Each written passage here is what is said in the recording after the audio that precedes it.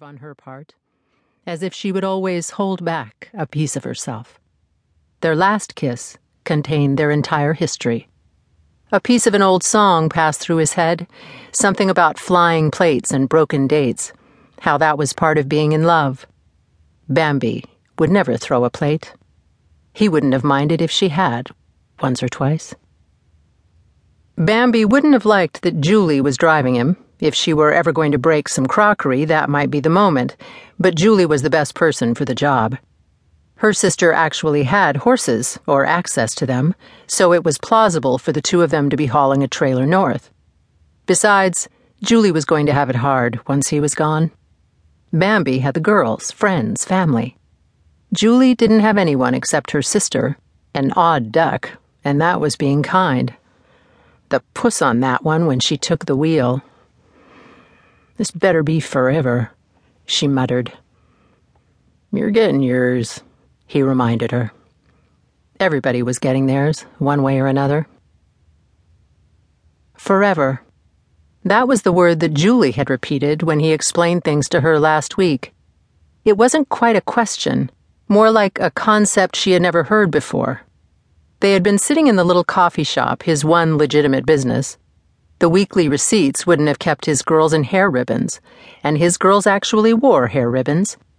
Bambi dressed them like Towson preppies, all pink and green, taught them how to blow-dry their unruly hair into ponytails. Well, not the baby, but the baby was a dead ringer for Bambi. Hair as sleek and dark as a seal's, blue eyes, impossible eyelashes. Linda was the organized one. Rachel was the smart one. And while they were both pretty, Michelle was going to be the beautiful one. They were going to make their mark on the world, each in her own way, and he was going to miss all of it. All of it. "Forever,"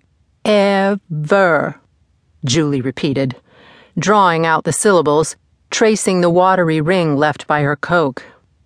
She hardly drank, this one, although she pretended to at night, sipping scotch to keep him company.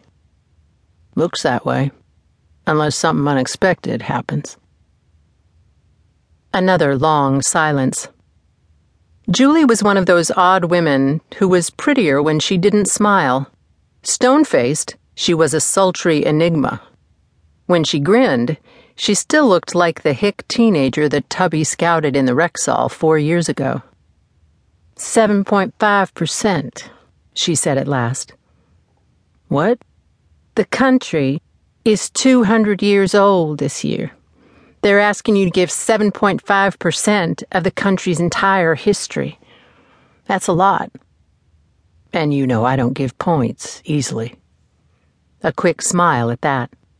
She used to have bad teeth before he fixed them, another reason that she didn't smile much. Julie didn't actually have a great sense of humor anyway.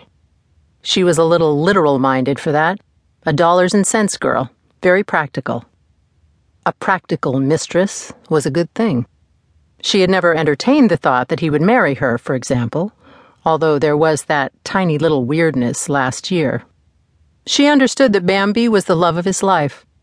It was Julie, after she started some community college class, who told him F. Scott Fitzgerald said, "The test of a first-class mind was holding two conflicting ideas in your head without going nuts."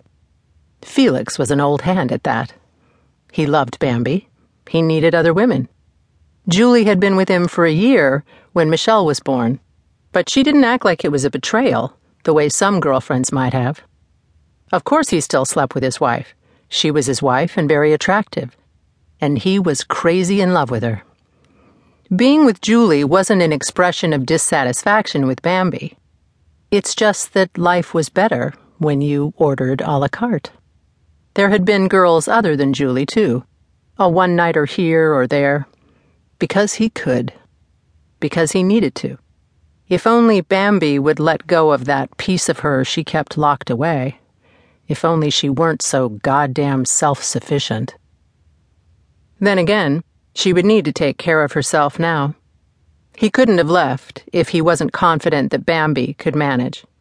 Hell, she had always run things. Had run everything except him and the money part. Voluble and flashy as Felix was, he wasn't